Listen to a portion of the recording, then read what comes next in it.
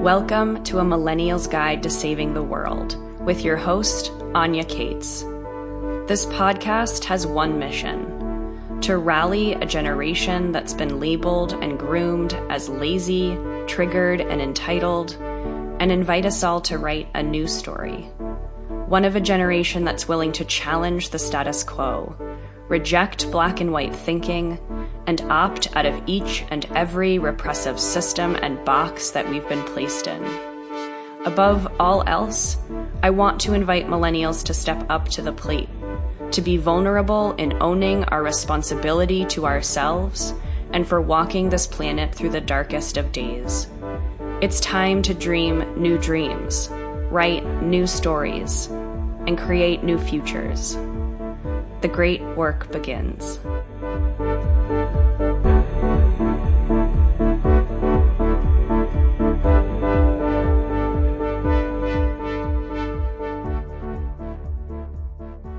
Hello, friends.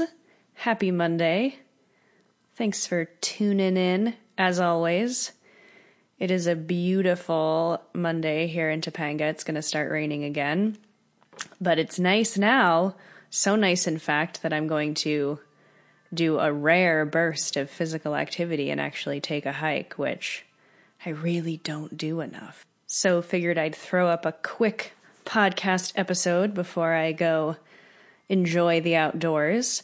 Let's see, what's been going on with me? It's funny, I keep going through these phases where, I released a solo episode last week. I didn't really have any interviews, and I was kind of freaking out a little bit because I was in a little bit of a lull, and now somehow I've got like 4 in the queue and another couple that I'm recording this month.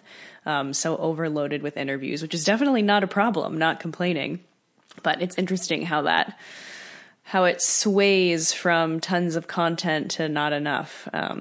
But either way, you guys probably wouldn't notice the difference anyway, because I'm trying to release an episode a week. That seems to be the pattern, seems to be working. I've got so many cool episodes that I am super excited to share with you. Today's episode is with my friend Stephanie Dodier. I guess we originally met at or found out about each other at a PaleoFX conference, but we really got close and I got to know who she was through giving her an astrology reading, which I mentioned on the interview. I haven't done a lot of astrology readings lately, although if you do want one, I'm sort of opening them up when people request them, just not totally advertising them because I have a lot going on. But I gave her a reading last summer, and it's just really cool when you chat with and vibe with a person who is speaking your language. And I totally felt that way with Steph. I really respected and appreciated the work that she was doing. She was super down to earth, super brave and courageous, and, just one of those people that reached a certain point in her life and was like, fuck it, I need to do me. I need to do what I think is right and speak out around things that I think are true. And I fucking love people like that. And I hope that this podcast is an inspiration to do more of that, for us all to be more authentic, more vulnerable. I think that breeds authenticity and vulnerability. We talk a lot about that on this episode. Stephanie will introduce herself on the show, so I won't go into too much of that now. Hope you guys enjoyed the solo episode last week. I will likely be doing some more of those. If anyone has questions for me that they'd like to cover on the show, feel free to shoot me an email, anya@anyacates.com. Funny story, actually, that I'll tell about this. So my name, going off on a tangent here, so my name is Anya Cates. My last name is Kaats. Now, technically that last name is Dutch, and technically it's pronounced Kaats. However, when my family came to America from the Netherlands, good old Americans fucked it up and were like, I don't know how to deal with that double A, and decided it was going to be Cates. Why they decided Cates and not Cats, I have no idea. Kaa being pronounced Cates makes no sense. But either way, that's what they did. And so everyone in my family refers to ourselves as the Cates family. And there have been like all these hilarious iterations of this in my family where people in the world are very confused by our last name. And so before I was born, or when I was really young, my dad, I think, changed the spelling of his so that people would pronounce it properly. My brother, when he was playing music, actually decided to spell his name phonetically. His name is Micah Cates, Micah, which again, like another challenging name to pronounce. And he was getting so sick of people mispronouncing it that he decided, as a musician, he was going to be Meekakates so that people would pronounce it properly. And the irony of that is that he then actually moved to the Netherlands to pursue music, and he was playing with and recording with this band called Krakensmaak, which was KraakSmaak or CK. So he like went all through all this trouble to change the spelling of his name when he actually ended up in the one place that would have pronounced his name properly. When I lived in the Netherlands, when I was in college in Amsterdam, everyone there just said my name was Anja Katz, and I didn't correct them because they were correct. I was the one that was saying it wrong. So I've had this moment, or moments recently. A friend of mine calls me Anja Katz, and I never corrected him. And then he finally heard me say my name and was like, why didn't you ever correct me? And I was like, well, actually, I'm the one that's saying it wrong. So I have this idea that maybe I should just start saying my name is Anja Katz. But it's so weird. I've definitely like never had the desire to change my name. When I got married, I didn't change my name. So it's strange. It's strange coming off my tongue. It doesn't actually sound weird at all when people refer to me as Anja Katz, but when I say it, it's like so bizarre. So if I randomly on this podcast start introducing myself as Anja Katz, I guess I would have to change the intro to my podcast as well. But I'm thinking about just doing it because it pisses me off. Like, Cates makes no sense and Katz is right. And I feel like I should just start this charge of saying it correctly, and maybe I'll influence the rest of my family. Anyway, so if you randomly hear me saying my name in like all sorts of strange ways, I'm not crazy. I'm not having an identity crisis. But yeah, we'll see. We'll see how that goes. Anyway, that's my random story for today. I'm not going to bother you with much more of my ramblings and rants. Lots of really cool interviews coming up. As I mentioned, I'm going to be traveling a lot, so there'll be lots of cool stuff to talk about. As a reminder, this podcast is ad-free, so if you'd like to support the show, head on over to patreon.com/ here we go, Anja Katz, ANYAKAATS. I offer all sorts of perks. Really excited about that budding community over there, and it helps me make the show a reality. So if you guys are listening to it, and I see the numbers steadily climbing every week, which is really cool. It's actually one of the coolest things ever to kind of see it grow like that and know that you all are sharing it with people, your friends, etc. It's just awesome. And I appreciate you guys, all of you, even those who aren't patrons. But if you are a patron, I like you a little bit more. But yeah, it takes a lot of energy and time and work and equipment costs and all of that to do this show. So kind of like public radio, if you want to keep this happening and allow me to interview more people, maybe go out and interview people in person, offer a lot of bonus content, all that, I'd really appreciate your support. So patreon.com. God, I have an identity crisis every time I have to say this. Anja Katz. Patreon.com/Anja Katz. Katz. I sound so Dutch, don't I? And I guess that's it. So enjoy this episode and talk to you soon. All right, we're live. I was going to say sitting here with Steph, sitting remotely with Steph. I met Steph when I actually gave her an astrology reading. I guess it was sometime last fall, maybe. Yeah. And we got to talking and I found out what she did for a living, and it super jived with my world outlook as far as it relates to food and dieting and health issues in general. And way back when I said, well, when I launch my podcast, got to have you on. So here we are. So I would love to start because I don't actually know if I know the full story, and would love a refresh from when we last spoke about your journey, and maybe a little introduction about what you do now, and then give us some context as to how you got there. Awesome. So I'm a woman on a journey of helping women go beyond the food. So this is where typically I lose people. So going beyond the food is about helping women live a confident life by trusting, respecting their innate body wisdom. So we often do that through the medium of food. So I'm a clinical nutritionist. So I'm scientifically trained around food. But I've discovered that our relationship to food is way more than nutrition. It has a lot to do with our emotion, aka emotional eating, binge eating, whatever your thing is with food. And it has a lot to do with our mind, our subconscious mind, particularly, that drives the food behavior. So we spend a lot of energy and time trying to regulate our food behavior, our eating behavior through the actual nutrition, when in fact it's around our emotions and our thoughts that we should put our energy. So our program, the Going to Beyond the Food Academy, helps women understand that and learn how to regulate their eating behavior through their emotion and their thoughts. So that's what I do today.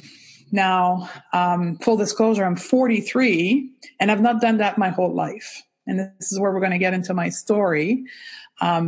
This is my second career, my second life, the non-egotistical part of my life, depending what your belief around consciousness is, but that's the second part of my life. I'd like to bring you back to the first part of my life, which was my ego phase, which was about like achieving and proving my worth to the world. So I was a career woman, very successful in the corporate world. Had a career, money, cars, the whole thing that most people would want to have. I had it all by the time I hit 35. And at 36, my life took a dramatic change in following an incident on stage. So I was talking to my employees on stage and I collapsed. And at that point in my life, I was obese. And everybody thought that I had a heart attack. And I was sent in an ambulance to the hospital thinking to have had a heart attack. 6 hours later, diagnosis came in, no heart condition, sent to my family doctor who diagnosed me with a bunch of chronic condition, among which was depression, anxiety, panic attack, heart condition, high cholesterol, pre-diabetic, inflammation. I mean, the whole conundrum of things. And I left my doctor's office at 36 with 5 prescription medication. And something happened in that moment where I left the doctor's office. I was walking down the hallway and I can replay it all in my head. I can visually see it all, looking at the script of prescription. And I don't know where it come from. At that point, I had no idea what was happening, but something told me that wasn't the way to go. And that if I started those prescriptions, I was literally going to be hooked on them for the rest of my life. And I was not going to be living for long. So I took the prescription slip, threw it in the garbage at the end of the hallway and said, we're going to figure something out. And this is not my normal behavior at that point in my life because I'm very controlling, and I'm very factual. So later on into my life, in the last 8 years, I figured out that was my intuition, but at the time I had no idea. And that propulsed me into the world of natural healing, which I met with a naturopath, got a health coach, and literally revived my health with natural solution.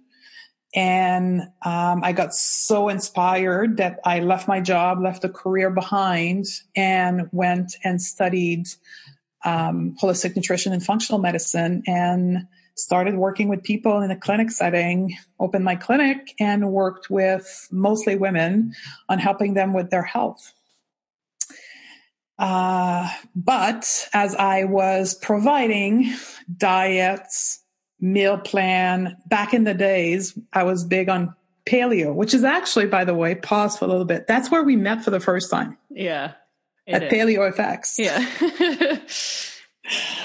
Anyway, so I was big in the world of paleo, and I was doing what most nutritionists would do, which is to tell people to change what they eat, and that was going to fix everything for them. And in course of practicing and seeing patients coming back and seeing myself not fully recovering all my health issue. I was still struggling with anxiety. I was still struggling with depressive thoughts. I was still struggling with, quote, adrenal fatigue, for those who are aware of that, like a dysregulation of cortisol pattern.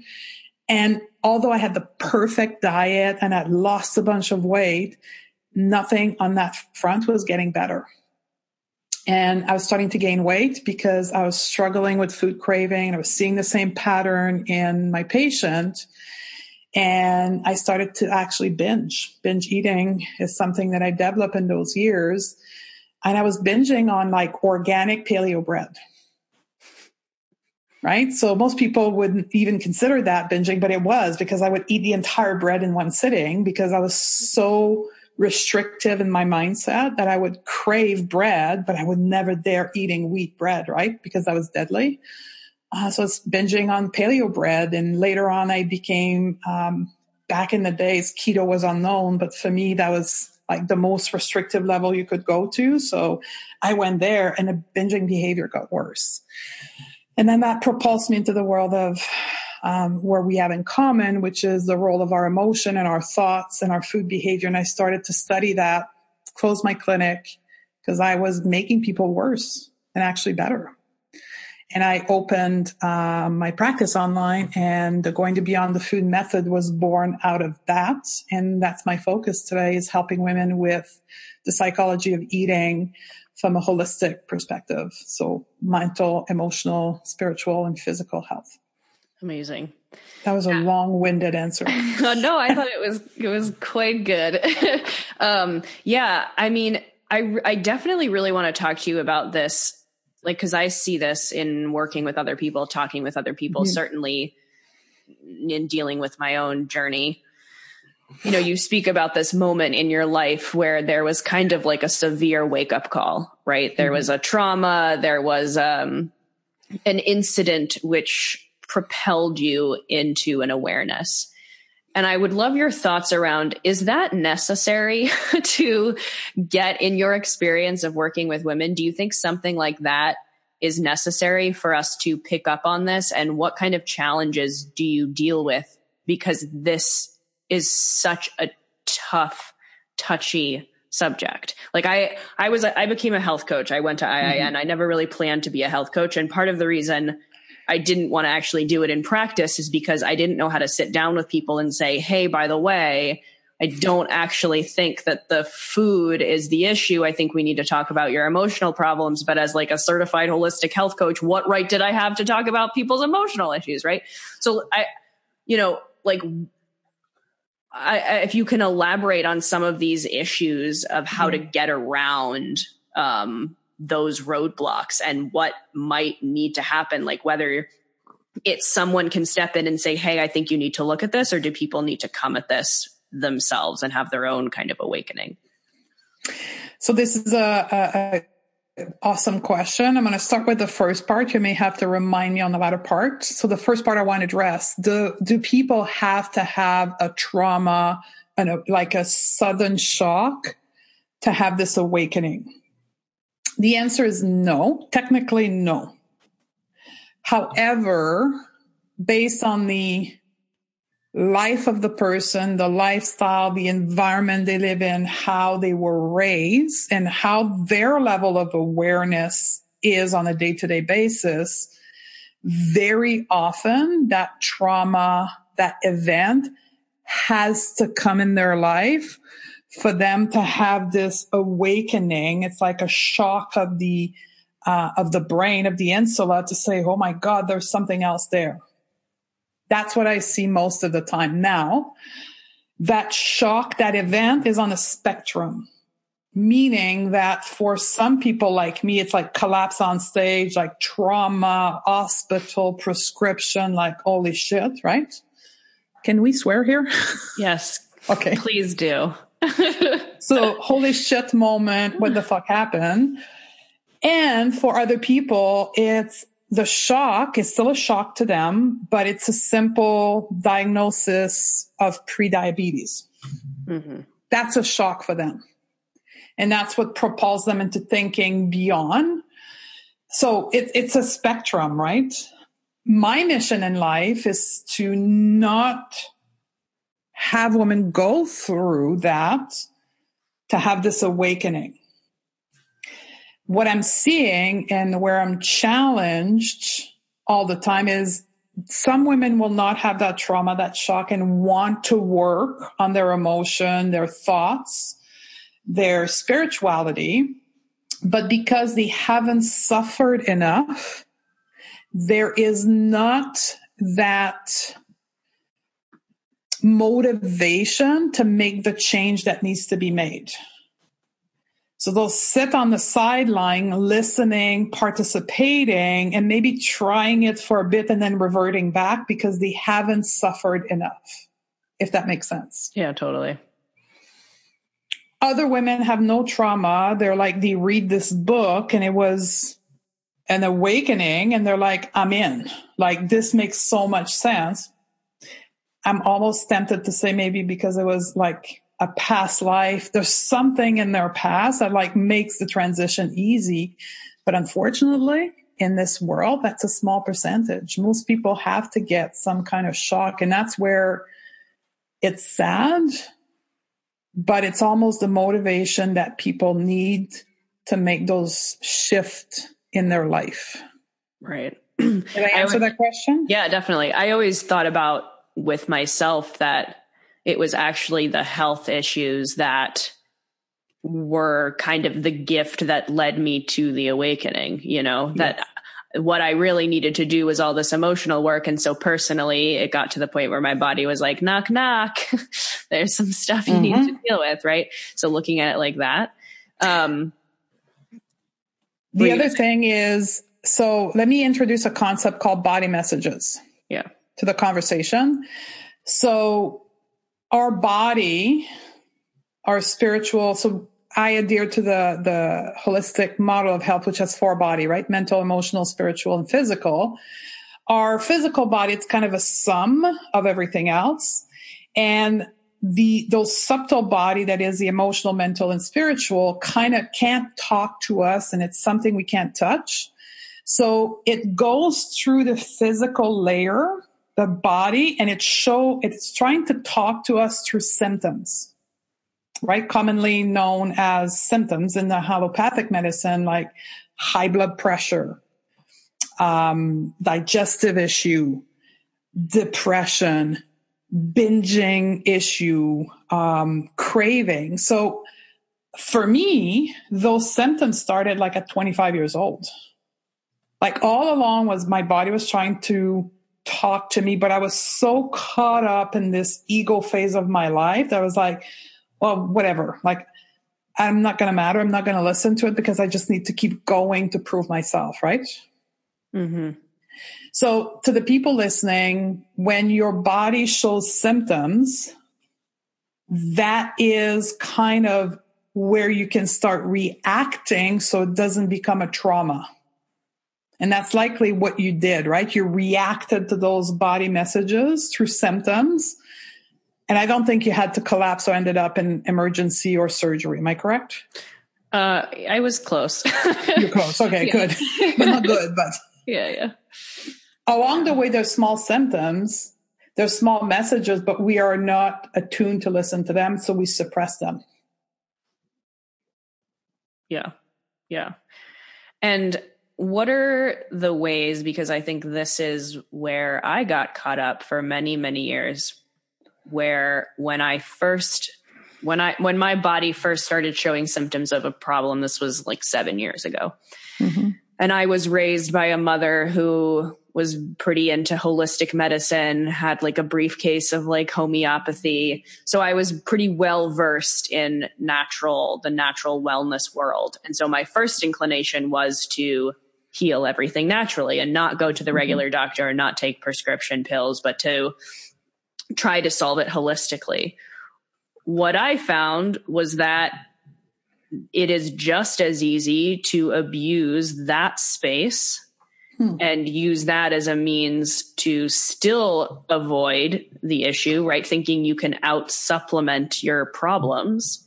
And then discovered that like, it didn't even matter if I had gone to the regular doctor or the naturopath, I was still stuck in that same cycle. Yes. And I know we were talking before we started recording and this whole thing about the wellness industry and wellness diet. And I would love for you to elaborate on that, because I think something that looks like a solution, can very easily be disguised as yet another problem. Absolutely. So let's talk about diet culture. Okay, so I'm in the means. So for people who don't see me, I'm a larger body woman, and I help women often when they come to me is because they want to lose weight, but they've tried everything. So let's think of weight gain as one of those symptoms, right?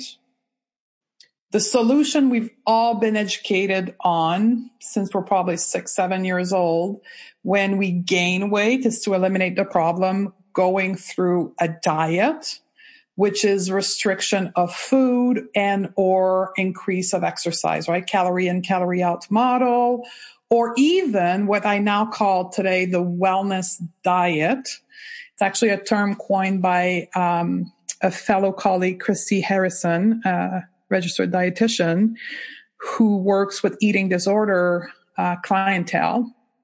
And so the wellness diet is not like the Weight Watchers or the Janie Craig of our grandmother, of our mother. The wellness diet is keto, intermittent fasting, or for me, paleo, right? So we're not restricting and we're not counting calories per se.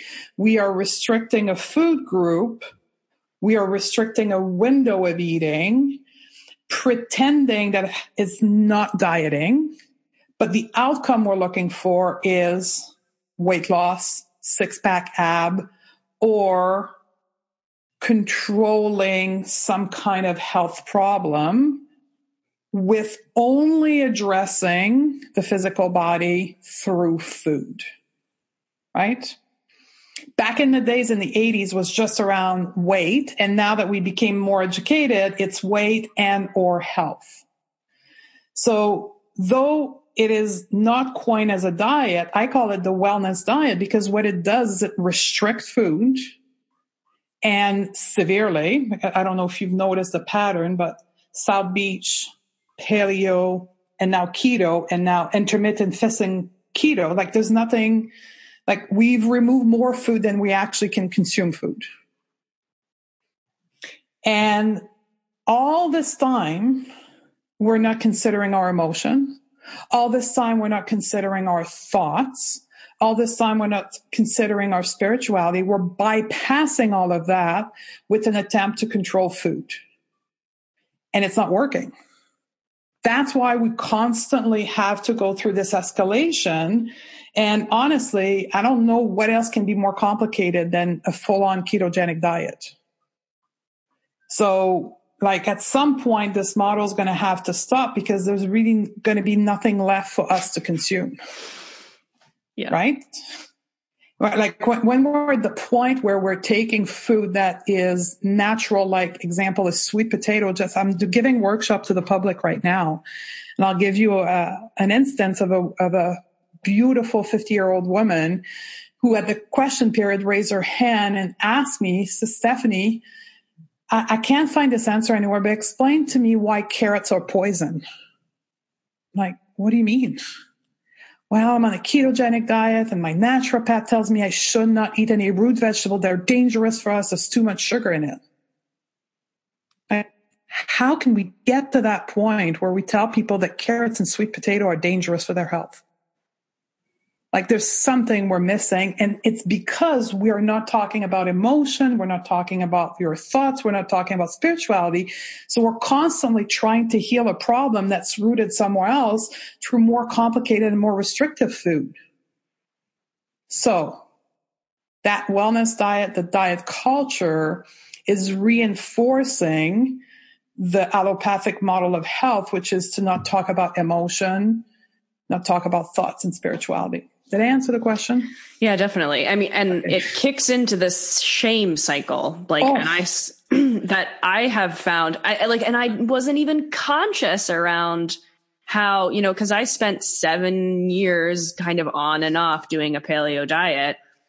And at some point when I became very in tune with my intuition, very conscious of my emotional, spiritual issues, it wasn't very difficult to realize that the restriction that I was putting myself under was causing more stress than probably like eating a pizza.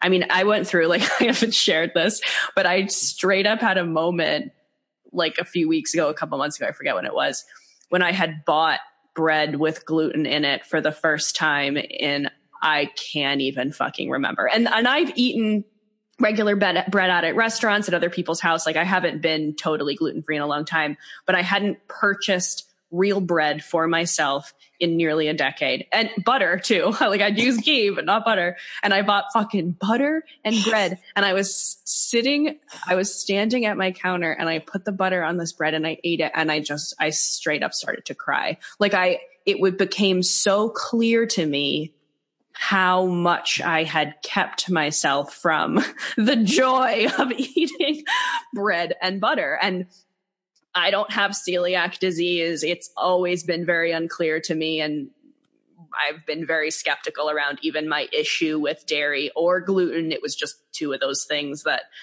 I was eliminating because I couldn't solve my health issues. And so I did it. And now it's like I'm almost, it feels like me feeding myself that bread and butter is actually like the healthiest thing I can do. It is. Yeah. It is the healthiest thing you can do because, so there's so much to say for me there, but when we restrict food, we can do it from two places. We can do it from a place of love, or we can do it from a place of fear. It's the most two basic emotion in this world is love and fear. That's where everything else comes from. All other emotion comes from. And when we are on the wellness diet, the paleo, the keto, we're doing it from a place of fear. And that's why it's called a restriction. When we engage with food from a place of intuition, AKA there's a whole model of health, or not health, but eating, that's called intuitive eating, right? We can talk about that later, but that taps into your 4 bodies of health. When you engage with food from a place of love, you look at bread. Am I restricting it because I'm afraid of it, because gluten is the evil, although I don't have celiac disease? Or am I saying, you know what? When I have, for me, for an example, when I have one croissant, I'm French, I love croissant. When I have one croissant, I don't have any symptoms. So I can sit with my croissant in my cafe and freaking have an orgasm. Like I'm loving the whole moment and I'm cherishing it. I'm outside I'm just picturing like I was in Portugal last year and I was just like sitting in front of this like 1,000-year-old church, having my cafe and having my croissant, having this moment of memory of love in my life. Now, if I go out and have 6 croissants in one day, I'm likely going to have gas and bloating. That's my level of tolerance, but I'm engaging with it from a place of love towards my body, a place of trust, a place of respect, and a place of knowing that innately my body has a wisdom that will allow me to thrive no matter what the circumstances are. Up to my personal limit, which is probably 2 croissants. After that, things go downhill. That's a place of love. Now, a place of fear will say you'll never have croissant for the rest of your life. And if you do, this is where the tricky thing is about the wellness diet, is that it's associated with your self-worth. And that's probably where you, and I know I was tripped over, is that the way that I consume food, the way that I engage with food gave me value to the world. And it's even more reinforced with, I'm holding my phone right now, Instagram. Right? As we all know, people don't put their real life on Instagram. I know, being the industry that we're both in, we know influencer, right? People that have like 50 and 100,000 and 200,000 followers that are influencer either in the context of paleo or keto, which is both where we came from, and could be the same thing in the place of vegan, that literally have their own self-worth attached to it. And their value into the world comes from what they put up on Instagram. And the reality is, from knowing those people, they're not 100% all the time. But they have to pretend to be, to like satisfy their followers, satisfy their self-worth. And then they get into this whole mind issue and shame issue that you're talking about. Like, I work with influencers that are in the binging cycle because of this whole self-worth that is attached to them putting out on Instagram, this perfection model and the guilt and the failure they shame around that. It's nasty. And all of it is coming from a place of engaging with food, from a place of way beyond nutrition.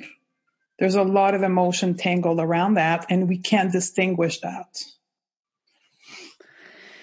Yeah. And what is, like talking about intuitive eating, because that can go wrong too, right? That can be, I mean, I think all of these things, like if we're not conscious and aware about them, can be detriments to our health and wellness. But let's okay, so if we're talking about emotional stuff, if we're talking about spiritual stuff, can we delve in a little bit to what does that look like? What is getting in touch with our emotions look like? What is dealing with our spiritual issues look like? What are some of whether that's what you went through or some of your clients, tangibly speaking, what is the process there? Absolutely. So, the best way for me to explain that is through the model of how emotion play in our body. So we express it in our work through a wave, right? So our emotions, our thoughts, I won't include spirituality, but our emotion and our thoughts come and go in our body as a mean of providing us information. Literally, that's the role of the thoughts and the emotion. And they're the model of a wave. The emotion will come into the body. It will peak through sensation in the body, right? You'll feel it through your body to provide you the information. Is this good? Is this bad? And then it should wash away. Literally, it should calm down. You should interpret the information, decide, make different choices, and move on into your life until the next emotion comes in. You go through the wave again, and your thoughts are exactly the same thing. We should not be stuck in a negative thought cycle. Thoughts should come in. You should see them for where they are, not being attached to them, and then letting them go until the next one comes in. It's kind of a bank of information, your thoughts and your emotion. The problem is that we are afraid of our emotion, and we are afraid of being stuck in thought patterns, and therefore we don't deal with them. We avoid them, right? So the best example of that is when you teach people. In our world, we use mindfulness as an approach to help and coach women on how to deal with their emotion and their thoughts. And when you teach a very basic mindfulness meditation, we're not talking about chanting, we're not talking about mantra, we're just talking about closing your eyes and breathing. It is the most challenging things that women have to do. They can train for a marathon. I've seen that happen. I have athletes who can go through grueling training. But when I ask them to sit for 10 minutes, their eyes closed and breathing, it's the end of the world. Because we are afraid, if you look at neuroscience, we're afraid of the sensation in our body. We're so disconnected from the body because we're all head, we're all data, facts, macros, right? And we actually don't feel the body. So when we close our eyes and we start breathing and we start connecting with the body, we're like, holy fuck, what is this? What do you mean? I can actually feel the stress in my, oh, scary. I don't want to feel that. Right? Let's go back into the head. Let's go back and trying to control everything. So it's kind of a muscle that we have over time underdeveloped that we need to reconnect to and start playing with it and go through that wave and releasing and let go and wave and releasing and let go. So how does that play or does that show up is that, well, take emotional eating for an example. So for an example, frustration will show up. I don't know, you're at work, colleague frustrate the heck out of you. And then the sensation, like the frustration goes through your body, but you're denying it, right? You're denying it. No, it's not happening. It's not happening. You go to your desk drawer, you open the junk desk drawer. We all have it for those who work in a cubicle. You grab your stuff and then you start eating completely unconsciously to numb the frustration that you don't want to feel and you don't want to react to because you don't want to tell him or her something that you shouldn't be telling them. And you feel that you're stuck and then you're not processing this information. You're not feeling it. You're just reacting with your head and you end up emotionally grabbing food to numb the sensation that you don't want to feel. Is that a good example? Yeah, definitely. I mean, I guess where I was going with it, that I think a lot of like these chronic emotional issues are stemming from like super deep childhood. Oh. You want to talk about trauma? Yes. Well, let's talk about trauma. So,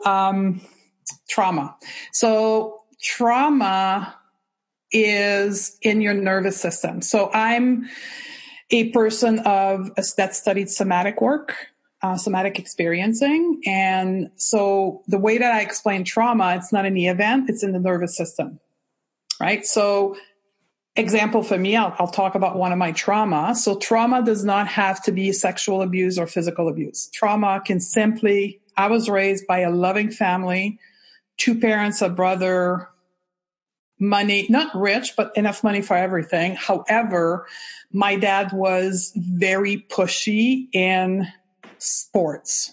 Like he wanted both of his kids to be athletes and to have gold medal and to be the best at everything we do.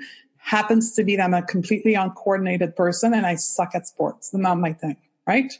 So my dad traumatized me because he constantly pushed me to perform and to train. Like by the time I was 9, I was training twice a day swimming, morning and night.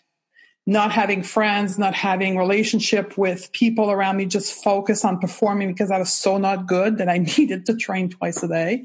And that was very traumatic because my father would scream at me.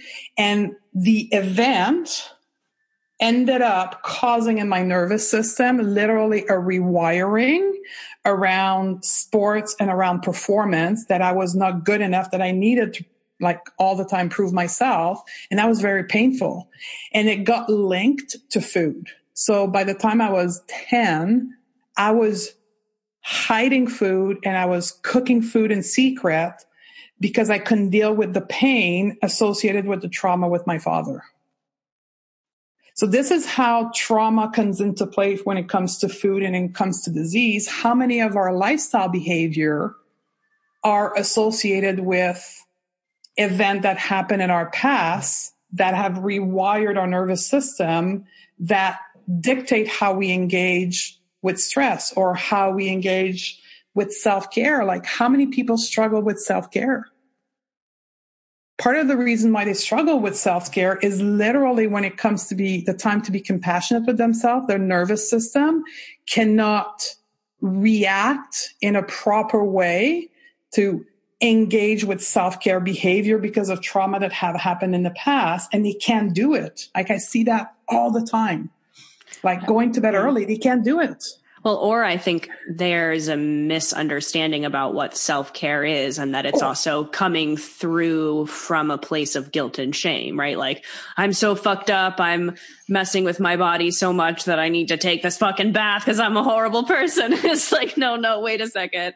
And I think that's like goes back to the bread thing. It's like, it doesn't on paper, it doesn't look like it, but eating the fucking bread is the most self-care I could do. Not, I need to cleanse and detox, and that's not self-care, at least not for me, because that stuff is associated with a lot of guilt and shame.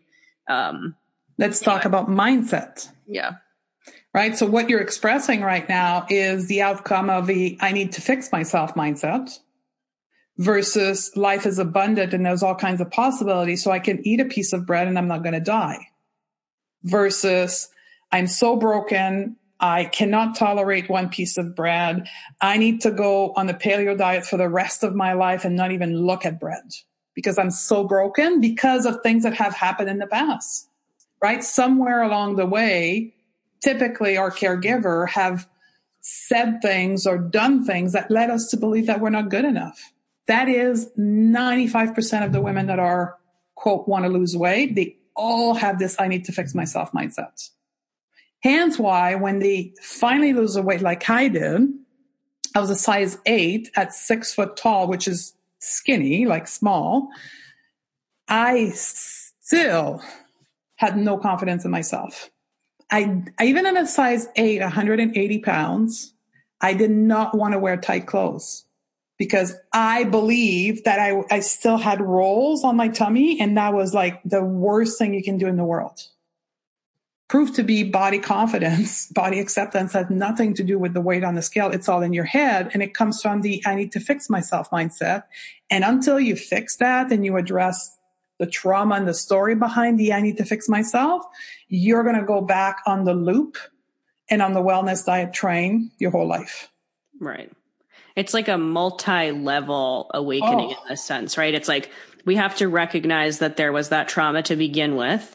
We have to like deal with all the anger and grief and shit that comes up that we've been avoiding, right, this whole time. Then we have to accept that we have been basically punishing ourselves and treating our bodies. I mean, this even applies to like crappy relationships, right? That we are putting ourselves in harm's way as a result of the trauma that we suffered. So there's that whole thing. You've got to like, oh, right, well, I've caused myself all this pain, but I also can't hate myself for that because that just puts me back into the cycle. It's like there's so many levels of unpacking this. And I feel like until we get through all of them, that's the only point at which I feel that we're able to develop a relationship to our intuition, right? Where we, one of the things I would say all the time before, for my whole life, I would always say like, I don't know how I feel. I don't know what my opinion is versus someone else's opinion. It's like there were signs and symptoms along the way, but I didn't understand where it came from. But it wasn't until I had to confront all of these pretty painful, traumatic situations that I was able to finally get to a place of like, it feels really good to eat this bread. Yeah. And by confronting it, you unknowingly were rewiring your nervous system, which allow you to engage with bread without shame and guilt. So let me ask you a question. You said we need to confront all of our trauma to be able to tap into our intuition. Here's what I found, and we can discuss that, is there's always a new thing to confront. What I have found is that as I peel one layer, another one uncovers. And then I peel this layer, another one uncovers. But in the process of peeling the layer, I build resilience and I build confidence that then allows me to have those self-care behavior while I'm peeling the next layer. Yeah, totally. And then spirituality at the base of it, the reason why we have a spiritual body is to have faith, right? To have faith that when alone, that something, someone else got it figured out for us, that everything happens for a reason. There's always something good coming out of the tunnels and so forth. And for me anyway, as I build that spirituality, that is, in my case, not God associated, but just universe, I started to be able to change how I looked at life and, quote, the roadblocks that were put in front of me. Instead of seeing them as a roadblock, I was like, how interesting is that? What's going to come out on the other side? And then I started to engage with life with faith and positivity that on the other side of that roadblocks was going to be something better for me. And again, building resilience, building confidence. Right. Well, yeah. And I think part of the issue in thinking that we ever arrive at a place, right, that again funnels us back into the cycle, because then it's like, when this happens, I'll be okay. But then when we're not okay, it's like, oh, I fucked up, or I didn't do good enough. And yeah, I think that's a really good point, that this is an endless journey. And I remember when I started to like try and, when my health issues got really, really bad a couple of years ago, of course, coinciding with a divorce and like a really traumatic incident with my family, like, oh, surprise, surprise. I remember saying like, well, I hope, I got some tests, and she recommended some stuff. And I remember the words that came out of my mouth, like, well, this better work this time, like this has to be fixed. And of course it didn't really work fully.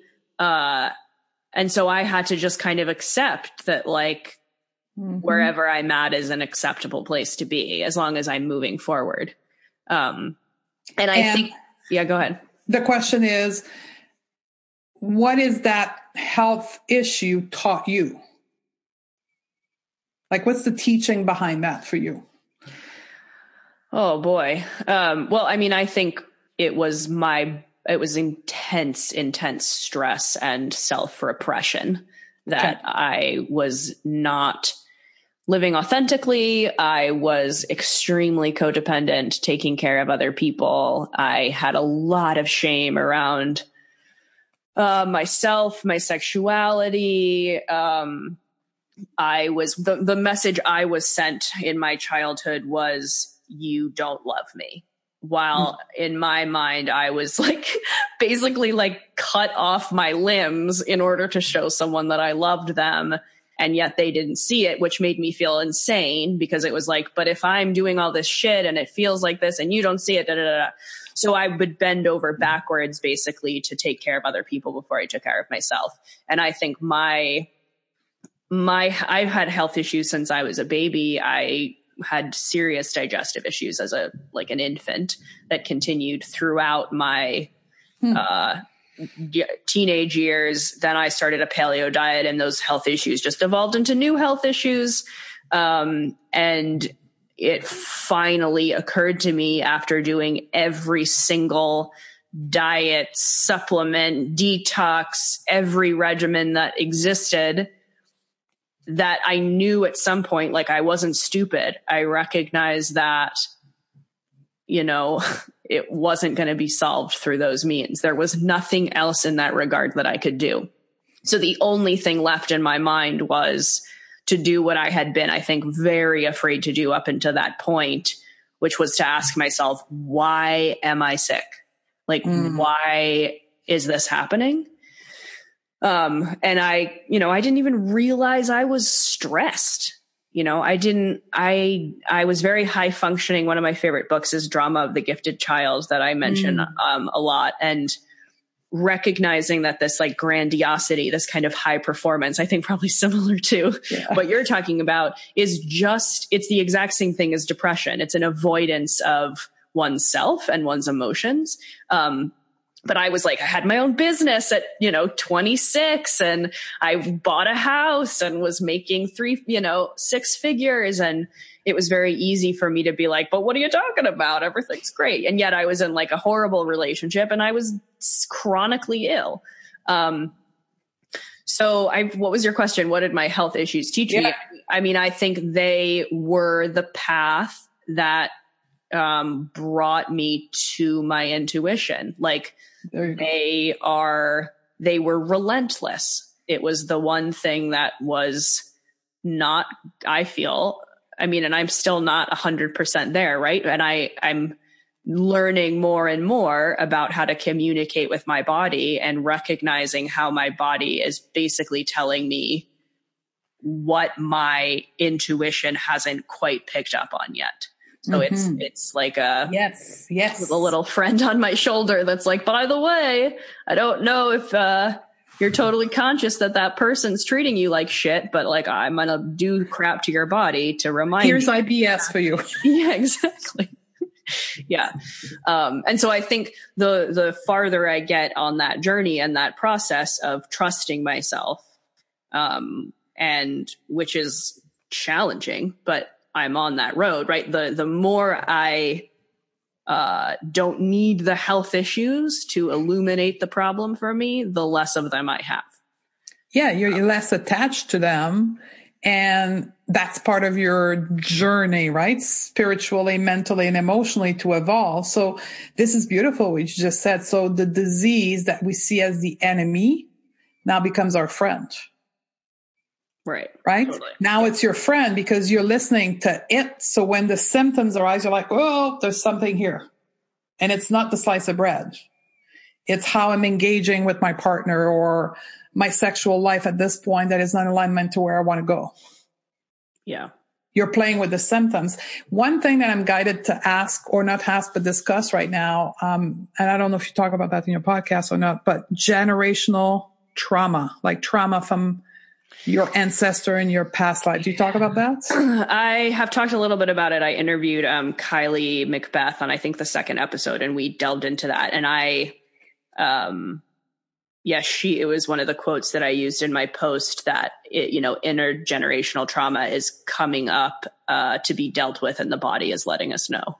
Yes, exactly. And I actually, what was so miraculous, I think, about my own journey for me personally was that when this first started to happen, when everything exploded all at once, there was a core pit in my stomach, intuition that said, this is exactly where you're supposed to be right now. Like, this is the most horrible pain you've ever been in, physically, emotionally, spiritually, but you're exactly where you need to be. And I held on to that. It was kind of the only guiding light for me of like, all right, I'm just going to go and I'm going to go through this process. I think a lot of my awakening happened through the process of grief. And it was very clear to me early on that what I was grieving, the pain that I was feeling, was not just my own, but that of my mother and her mother, et cetera. And that was spectacular because I didn't read any books. I didn't know anything about this. I hadn't even quite developed spiritual beliefs yet. And there was just this intuitive knowing of like, this is so horrific that there's no way that this is just my pain. I think I first started to be like, was I like sexually abused as a kid? Cause like, there's gotta be something I'm missing here. Cause this is really bad. And then what was so amazing was that then I found some books. One of the books that I talk about a lot is, by this guy, Francis Weller, called, The Wild Edge of Sorrow. And he talks about intergenerational trauma and grief and just the grief that we always just associate grief with like someone dies. And there's a lot of grief, that is outside of that. And it was like, when I would read these books, it was like, yes, what you were feeling, what you were intuiting is right. And here's, my lifelong research and work in this area to make you feel more confident. And that was a moment that really helped me trust myself, right? Because I came upon all that stuff on my own. But for sure, I think I see that a lot in my generation, especially. I think we're all very sick and in a myriad of ways. And I think are confronting, I think it's partially because of what's going on in the world right now and our age, and that we're being handed this world. And recognizing that we don't want to pass this on anymore. Yeah. So we still have to peel the layer of the onion. But when you recognize generational trauma in alignment with health issue, you know that you have to peel the layer, but it's not yours. So it helps the I need to fix myself situation. Like for me, it's scarcity, right? Fear of not having enough money. That's my thing. And it comes from generation of Roman Catholic and farming and poor. And this layer that I'm peeling right now is mine, but it's not mine. It comes from things that were passed on to me in my spiritual, mental, and emotional body. And if you go to science, there is studies that are starting to say that it's in your nervous system, right? That's the somatic experiencing that will teach you that the way that you, when you are a child, literally 8, 10, 12 months old, and the way your parents carry you and act around you modulates your nervous system. So it relates back to that generational trauma, how your mom shows up to you as a baby, modulate how you're going to interact with the world at a nervous system level and a spiritual level.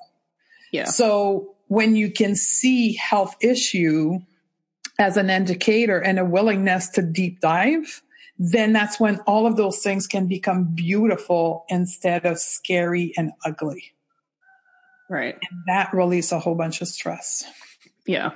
And I think I talk about this concept a lot on the podcast, this idea of taking responsibility without accepting the blame. Yeah. Do you want to talk about that a little bit? Well, here's my perspective. We are afraid of accepting responsibility when it comes to our health, or even when it comes to self-talk in a context of weight issue. We are afraid of accepting responsibility because it's going to force us to look beyond the food and beyond medication and beyond symptoms management. And we are literally not wired to do that based on the generation behind us, because our parents hasn't shown us how to do that for most of us, right? We're all brain people and top-held people. So when it comes to feeling things, we're not equipped for that. Therefore, we're uncomfortable. Therefore, we're afraid. And taking responsibility for our health and for our weight requires us to go there. So like, heck no, let me go on a diet, let me control what I eat, or let me take symptoms management medication, because this way I don't need to go there. So when we go there, we can't go there from a place of I need to fix myself, which is the blame thing you're talking about. It's about how can I use that to get to know myself better and to understand myself better, as opposed to I need to fix myself and I'm broken. That's my perspective. Yeah. Yeah. I mean, it's a huge, like I was talking to someone this morning about it. You know, once we get to a place of recognition around how the world, society, and culture at large is not our best friend, and in fact is working against us in many different ways. Once we discover that, even in one way, it opens us up to the ways in which that's happening elsewhere, right? So whether it's like food or sexuality or relationships or just consumerism in general, like we start to realize that part of why I think we are suffering so much is because we are living lives that are completely against our instinctual nature as humans. Which is love, right? Like when we bring it back to the most conceptual basis is love. And that's what we were talking about. Like we were talking about work stuff before we started, right? Like how many of us sees our career as an expression of giving ourselves love? Like letting go of things that don't serve us, make less money if that makes us more happy and that allows us to live our freedom. Like I ditched out like 3/4 of my salary, but I'm free to go wherever I want. That's love, right? Because that's my instinct of being free and teaching the world through my own story.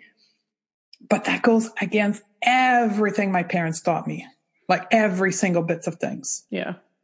Well, and I think it's threatening also because to other people, it's like we have to push through this thick brush of judgment and shame from people we expect will support us no matter what. And I think that was such a big reason for me to start this podcast, and why one of the many reasons I appreciate the work you do so much is this.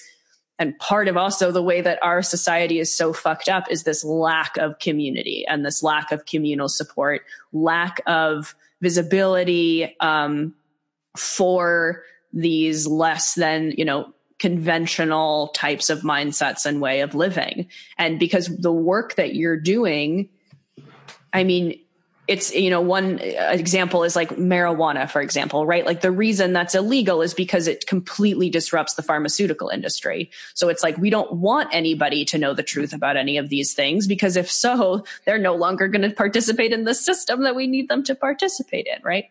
Can we talk about health at every size? Because I want to get this message out to your audience. Yes. And that fits right into what you're saying. So health at every size is a neutral weight approach to health, right? It's a movement created by Dr. Linda Bacon that looked at all the research that pretends to say that to be healthy, you need to be at a BMI of 25 or around that level. And if you're not, your weight is the cause of your poor health and you need to want to lose weight. So she took all that literature, that study, and applied the mindset you just talked about, right?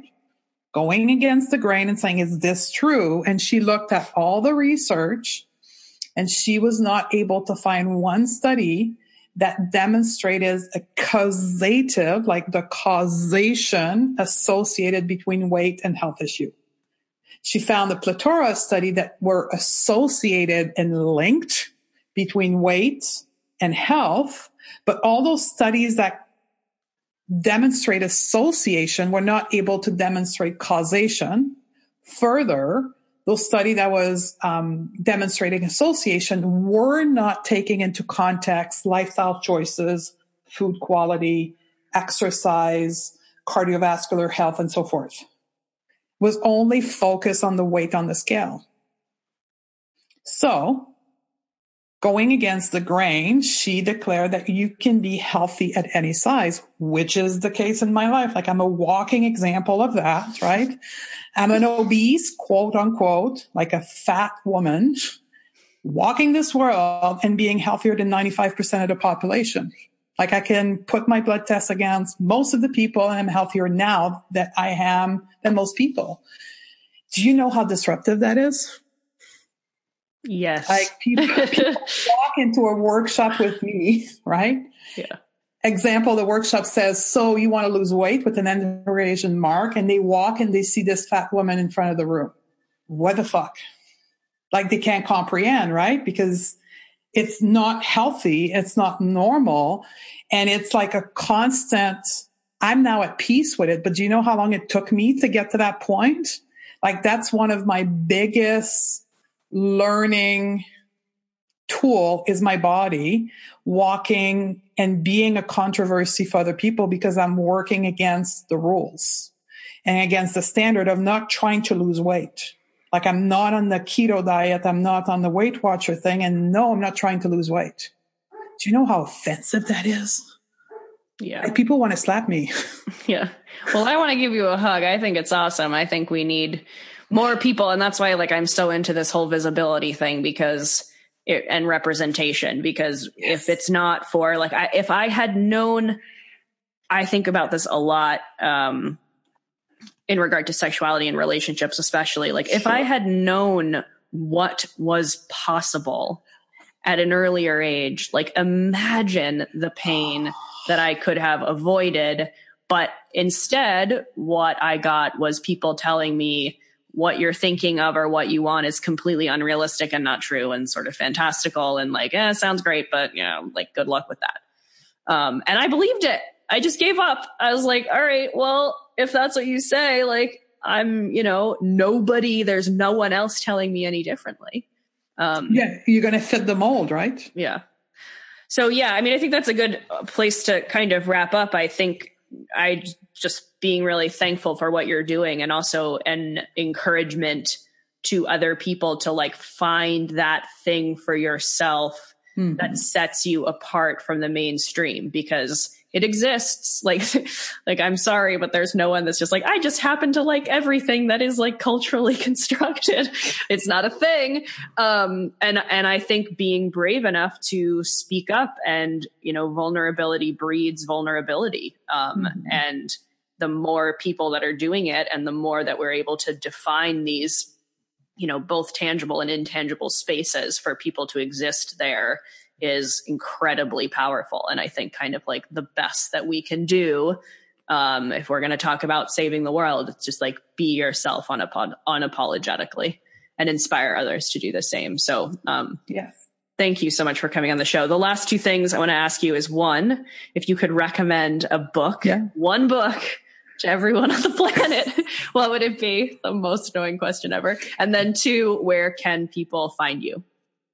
Sure. So the book is going to be Health at Every Size from Dr. Linda Bacon. Everyone should read, every woman at least should read that, and men as well. Number two, people can find me at stephaniedodier.com on my website. And then from there, you have all our programs, our services on Instagram at Steph Dodier and on Facebook, Stephanie Dodier. So it's all under my name. If you are someone that is struggling with body acceptance, relationship to food, I would gladly help you in my work and in my community to be this out of norm individual and then find peace and find happiness right how you are today and where you are without having to change a damn thing about you. Amazing. Thank you, Steph. That was super enjoyable. Thank you for having me. Hello again. Thanks for listening to that. Steph is the bomb. I'm sure you would all agree by now. Definitely go check out her work and everything she's doing. She's an amazing person to support.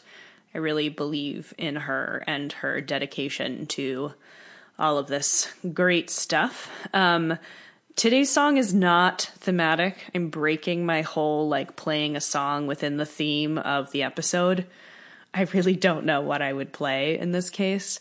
So instead, I'm going to play a song called Sueltalo, I believe it's pronounced, by a band called Hermanos Gutierrez. And if you are a patron of mine, you heard me play a song of theirs on my bonus episode as well. I recorded a very unfiltered, unscripted conversation with my friend Autumn.